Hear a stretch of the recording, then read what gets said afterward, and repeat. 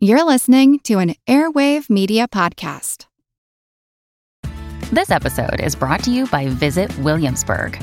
In Williamsburg, Virginia, there's never too much of a good thing. Whether you're a foodie, a golfer, a history buff, a shopaholic, an outdoor enthusiast, or a thrill seeker, you'll find what you came for here and more. So ask yourself, what is it you want? Discover Williamsburg and plan your trip at visitwilliamsburg.com. Acast powers the world's best podcasts. Here's a show that we recommend.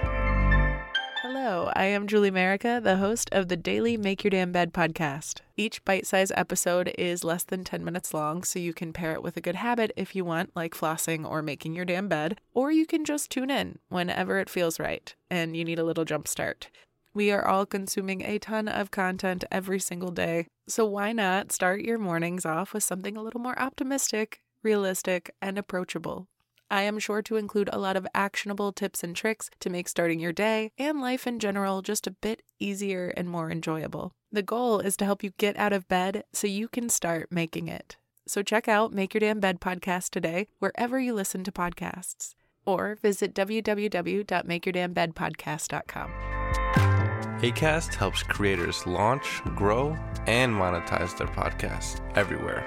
Acast.com. Here's a program from our archives.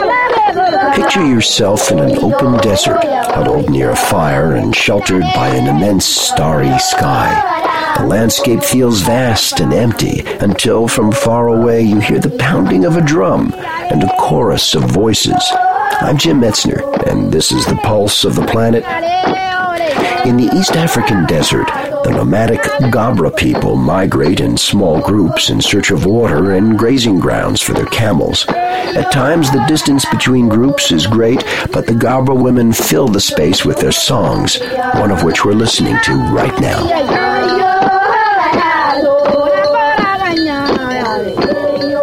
The Gabra landscape is a rolling plain, sometimes skillet flat and otherwise sort of undulant like an easy sea.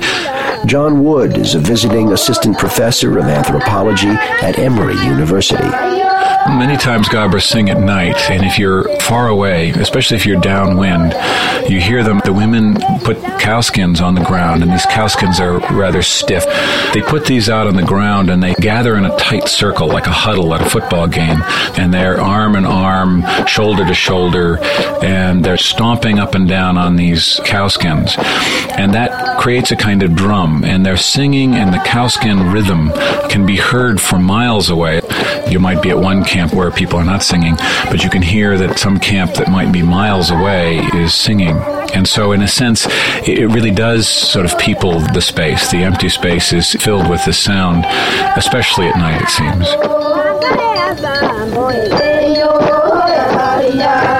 Additional funding for this series has been provided by the National Science Foundation.